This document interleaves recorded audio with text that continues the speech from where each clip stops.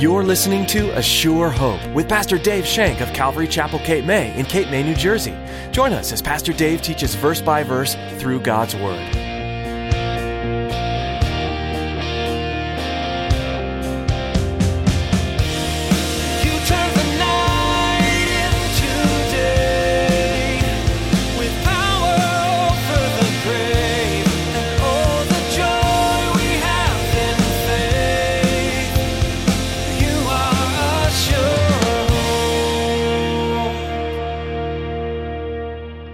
Sometimes our lives become shattered and we become terrified of what will happen. We go through the what ifs. What if this? What if that? But what if that? It's interesting that Goliath's name means uncovered or to strip. That's what his name means. And this is exactly what our enemy does to us. He wants to strip us of our joy, strip us of our happiness, strip us of our purpose, and he wants to strip us of our peace by uncovering our weaknesses and then exploiting them to the others. Have you ever found yourself immobilized by the what-ifs and the what-abouts of life? Despite how many times the Bible tells us not to be overrun with fear, we still let it get the best of us. In today's message, Pastor Dave will teach you how the enemy of our souls often preys upon our fear and uses it to wreak havoc in our lives. And here's Pastor Dave in the book of 1 Samuel chapter 17 as he begins his message, Facing the Giant. You are sure. So it seems like between chapter 16 and chapter 17, some years have gone by. And I went and did some chronological studies on that because there's something in the back verses that's kind of confusing, and we'll get there in a while. But they believe that David was anointed king in 1020 BC. And they believe that this took place in 1025 BC. It's a rough estimate, but so that's about 5 years. So 5 years have taken place from the time David was anointed by Samuel, and now he's ready to face Goliath. So, if we believe that David was anywhere from 13 to 15 when he was anointed, 5 years, so he's about 18 to 20, maybe even a little younger. They're really not sure. So ancient history is difficult at best to try to pinpoint various times. But when we last saw David in chapter 16, he had been anointed by Samuel as king of Israel. God chose him. Samuel anointed him with the Holy Spirit or the oil in front of his brothers. And at that time, the Spirit came upon David. The Holy Spirit came upon David, giving him power and strength to be a king, to be the king of Israel, God's chosen people. But this wouldn't happen, as we had said, for another 15 long years. But the Spirit left King Saul. The Spirit departed from King Saul, and instead, Scripture says, a spirit of distress troubled King Saul greatly. So King Saul sought advice from his men and asked them for help. They told him about this young shepherd boy by the name of David, who was skillful at playing. It says, a mighty man of valor, a man of war, prudent in speech, and a handsome person. But most of all, they said, the Lord was with him. So David would go to the king from time to time. When he was in distress, he would play and sing psalms to him, and the distress would leave Saul to a point. When we last looked at the verses, it says that David found favor in the sight of King Saul, and Saul made David his armor bearer, which is a huge, huge honor, to be the king's armor bearer. Now, David would stay with the king as long as he needed him, but then he would go back to Bethlehem, where his father had sheep, and he would tend to the sheep. So this is all happening now in these 5 years. This is all happening in these 5 years. So as we begin chapter 17, we can see that God was already preparing David's heart. He was already preparing David's heart. In fact, I believe David's heart was already prepared before God called him, because he said he was a man after his own heart. So this preparation was going to last another 15 years, as we said, before David ruled Israel. So God was preparing his heart. But in chapter 17, I see three different things happening here. And in the first 27 verses, I see God guiding David. God is guiding David. You can see his providential hand showing up from time to time. So let's read these first 27 verses. As I said, I want to get through all 58, but we'll see. Beginning in verse 1, chapter 17. Now the Philistines gathered their armies together to battle, and were gathered at Succoth, which belongs to Judah. They encamped between Succoth and Azekah in Evs-Dammim. And Saul and the men of Israel were gathered together, and they encamped in the valley of Elah, and drew up in battle array against the Philistines. The Philistines stood on a mountain on one side, and Israel stood on a mountain on the other side, with a valley between them. And a champion went out from the camp of the Philistines, named Goliath, from Gath, whose height was 6 cubits and a span. He had a bronze helmet on his head. He was armed with a coat of mail, and weight of the coat was 5,000 shekels of bronze. And he had bronze armor on his legs and bronze javelin between his shoulders. Now the staff of his spear was like a weaver's beam, and his iron spearhead weighed 600 shekels. And a shield bearer went before him. Then he stood and cried out to the armies of Israel, and he said to them, "Why have you come out to line up for battle? Am I not a Philistine, and you the servants of Saul? Choose a man for yourselves, and let him come down to me. If he is able to fight me and kill me, then we will be your servants. But if I prevail against him and kill him, then you shall be our servants and serve us." The Philistines said, "I defy the armies of Israel this day. Give me a man that we may fight together." When Saul and all Israel heard these words of the Philistine, they were dismayed and greatly afraid. Now David, the son of the Ephraimite of Bethlehem, Judah, whose name was Jesse, and who had 8 sons, and the man was old, advanced in years in the days of Saul. The 3 oldest sons of Jesse had gone to follow Saul to the battle. The names of his 3 sons who went to the battle were Eliab, the firstborn, next to him Abinadab, and the third Shammah. David was the youngest, and the 3 oldest followed Saul. But David occasionally went and returned from Saul to feed his father's sheep at Bethlehem.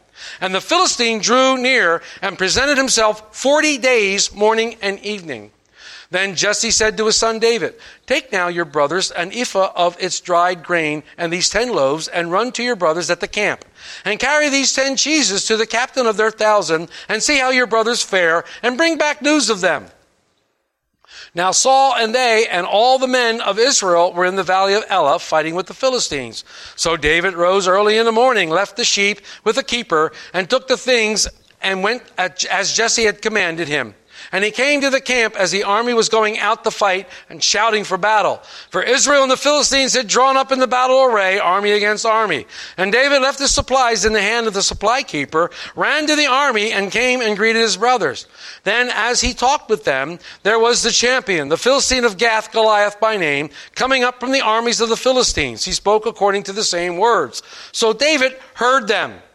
And all the men of Israel, when they saw the man, fled from him and were dreadfully afraid. So the men of Israel said, "Have you seen this man who has come up? Surely he has come up to defy Israel. And it shall be that the man who kills him, the king will enrich with great riches, will give him his daughter, and give his father's house exemption from taxes in Israel." Then David spoke to the men who stood by him, saying, "What shall be done for a man who kills this Philistine and takes away the reproach of Israel? For who is this uncircumcised Philistine that he should defy the armies of the living God?" And the people answered him in this manner, saying, "So it shall be done for the king, man who kills him." Woo. So David didn't remain permanently in Saul's tent. He went back and forth between Bethlehem and the palace or Saul's tent, wherever he might be. Once again, the Philistines come against the nation Israel. Now remember when we started 1 Samuel, we said the Philistines will be a thorn in the side of Israel the entire time. And we also said that the Philistines of this day are called the Palestinians. Not much has changed. Not much has changed. So this time, they send out Goliath, a man of great strength, a man who stood approximately 9 feet 9 inches tall, a tad taller than Andre the Giant, a tad taller than him. His armor and his sword weighed almost 250 pounds. Sword alone weighed approximately 15 to 20 pounds. Just his sword. For 3 days, he taunts the army of the Israelites, seeking someone to come down and do battle with him. The loser's nation would become servants to the other. He shouts out, "Send a man down and fight me." I love this. I really love this because we had a champion who came down for us.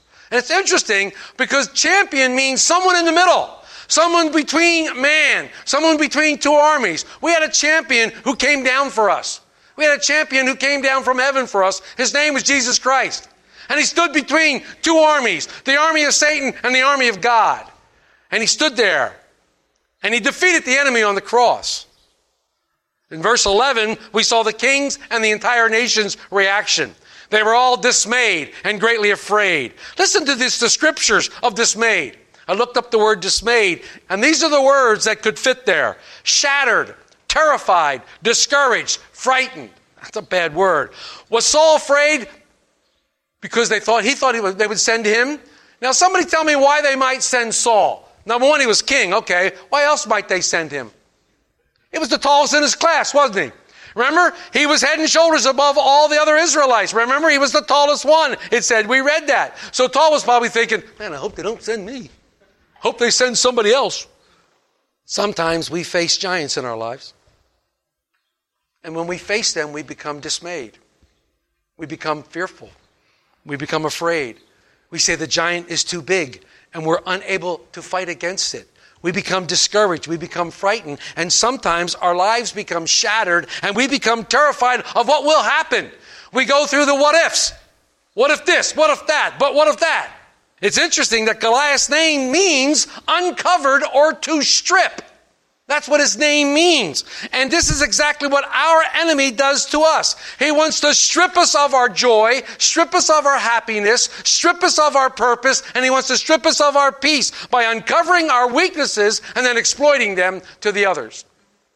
That's what our enemy does. Our enemy wants to demoralize us. He wants to discourage us and keep us from fighting. He wants us dismayed. He wants us to stress out about everything. He wants us to be absolutely fearful of everything, even our own shadow. Because when we are afraid, we are ineffective as witnesses for Christ.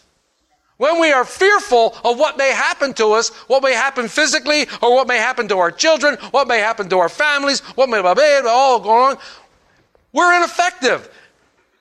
And the evil one has us right where he wants us. He wants us fearful and afraid so we can be ineffective. He wants us not to be able to move, especially in leadership. He wants to look at Saul. Saul was incapacitated. Saul couldn't do a thing.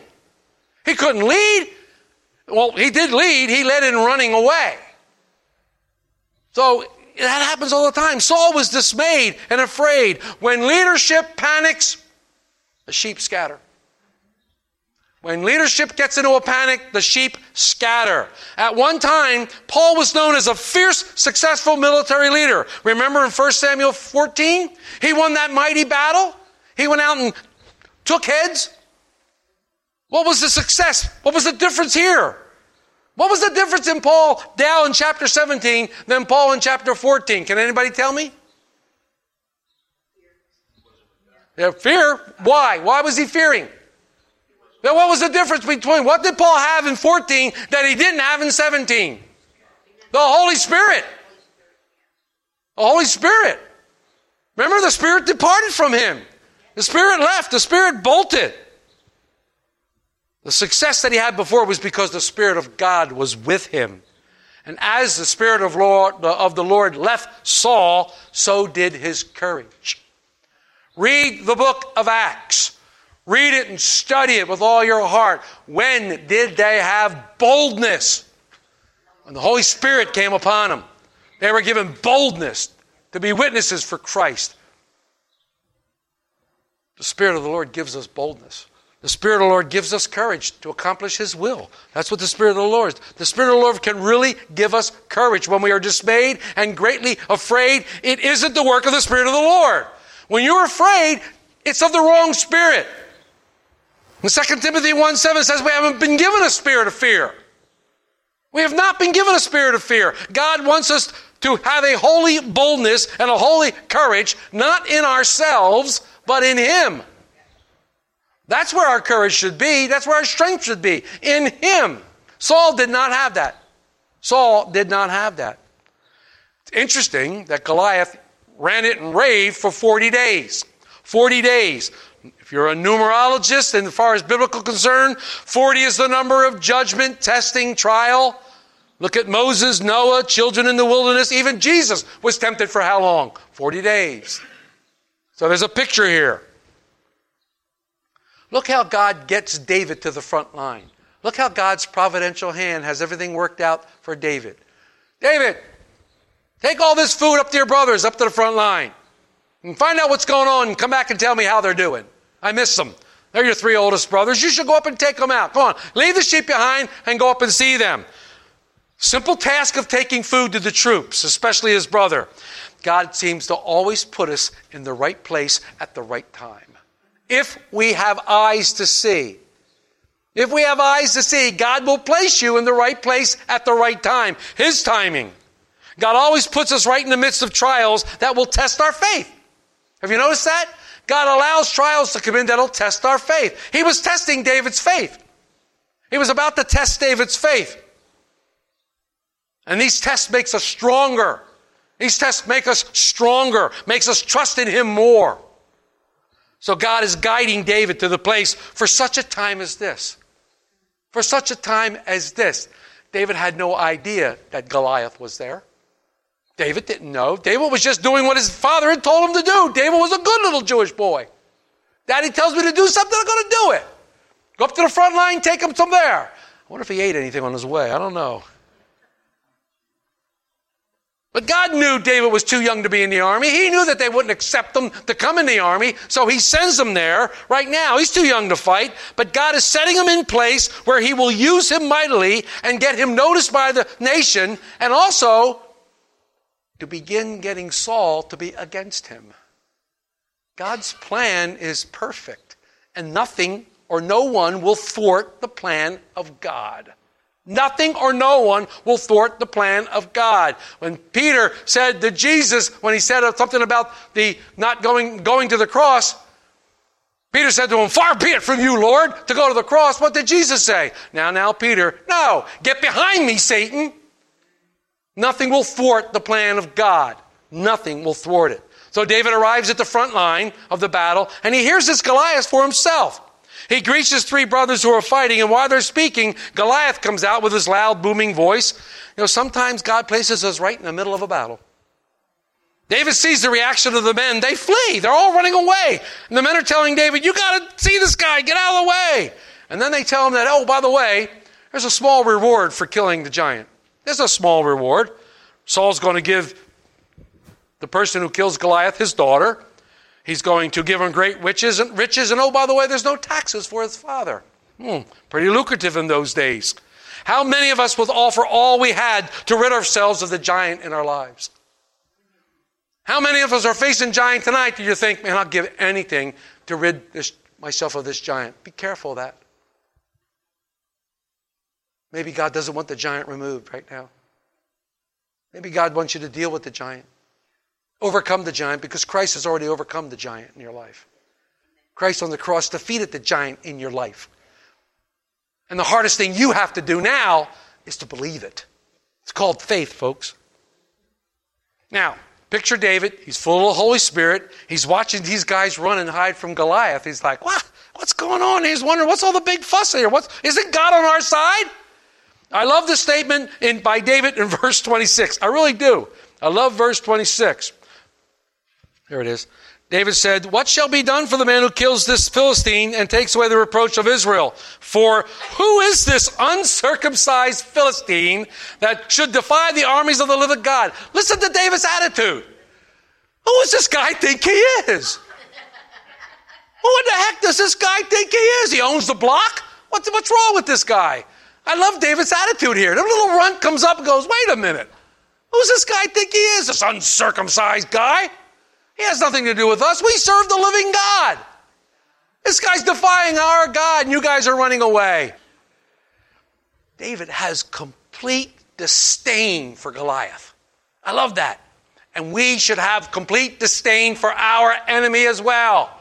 Our enemy is a slime ball, and he will do anything to get you to come against each other, to fight against each other, to rip you apart, no matter what's going on. That's what he wants to do. We should have disdain for him. We shouldn't even give him the breath to say his name. He has no power here. He's not welcome here, because at the name of Jesus, he runs away. You can see the wheels spinning in David's head. David's starting to think, this young man. But as in all the plans of God, when we are moved by the Holy Spirit to accomplish something for God, discouragement comes. Discouragement comes. When God calls you to do something, whether it be something minor or whether it be something major, I can guarantee discouragement isn't far behind. Satan knows the end result of what will happen if you start witnessing for Christ. He knows the end result if you start living your life for Christ and showing people the love of Jesus Christ. He knows that. So he is going to do everything in his power to discourage you, to keep you from doing what God has called you to do. Let's look at verses 28 through 39. Now, Eliab, his oldest brother, heard when he spoke to the men, and Eliab's answer was aroused against David and said, "Why did you come down here? And with whom have you left those few sheep in the wilderness? I know your pride and your insolence of heart, for you have come down here to see the battle." And David said, "What have I done? Is there not a cause?" Then he turned from him toward another and said the same thing, and these people answered him just as the first one did. Now when the words which David spoke were heard, they reported him to Saul, and he sent for him. Then David said to Saul, "Let no man's heart fail because of him. Your servant will go out and fight the Philistine." And Saul said to David, "You're not able to go out and fight the Philistine, to fight with him, for you are a youth, and be a man of war from his youth." But David said to Saul, "Your servant used to keep his father's sheep, and when a lion or a bear came and took a lamb out of the flock, I went out after it and struck it and delivered the lamb from its mouth. And when it arose against me, I caught it by its beard and struck and killed it. Your servant has killed both lion and bear, and this uncircumcised Philistine will be like one of them, seeing he has defiled the armies of God." Moreover, David said, "The Lord, who delivered me from the paw of the lion and from the paw of the bear, he will deliver me from the hand of this Philistine." And Saul said to David, "Go, and the Lord be with you." So Saul clothed David in his armor, and he put a bronze helmet on his head. He also clothed him with a coat of mail. So enter the naysayers. Here comes the naysayers. You've been called by God. God's going to do a mighty work. He told you that. He opened the book and said, "I'm going to do a mighty work." You believed it. You stepped out in faith. You stepped out in faith. When we step out in faith, be prepared for the negatives. Who are you? Why are you so arrogant? Do you think God wants to use you? You really think that God's going to use you in some unknown way? Who do you think you are? How arrogant can you be? I mean, you're going to get that kind of stuff. You are assured. Although our time is coming to a close for the day, you don't have to stop studying God's Word. Feel free to read ahead in the book of 1 Samuel and find more teachings from this series online at AssureHopeRadio.com. All of Pastor Dave's messages are available to download for free. You can even subscribe to our podcast on iTunes to have updated messages sent right to your computer or phone. Find links at our website. Again, that's AssureHopeRadio.com. Well, we'd like to invite you to join us in person for church at Calvary Chapel, Cape May. Right now, we're following the Lord's guidance and remaining closed. However, we are still holding services online. Join us on Sunday mornings at 10 on Facebook and YouTube. Just follow the links you'll find at AssureHopeRadio.com. We're also streaming our Wednesday service at 7 p.m., along with Bible study and devotionals each week. It's important to stay connected to church community during this time, so we hope you'll join us. Is there anything we could be praying about for you? Please let us know. Call us at 609-884-5821. That's 609-884-5821. Would you pray for us too? Please keep Pastor Dave and all of us at Calvary Chapel Cape May in your prayers, that we'll be wise in our decisions and that we'll stay in tune with the desires of Christ. Thanks for praying, and thanks for tuning in today. Join us next time to continue learning from the book of 1 Samuel, right here on A Sure Hope.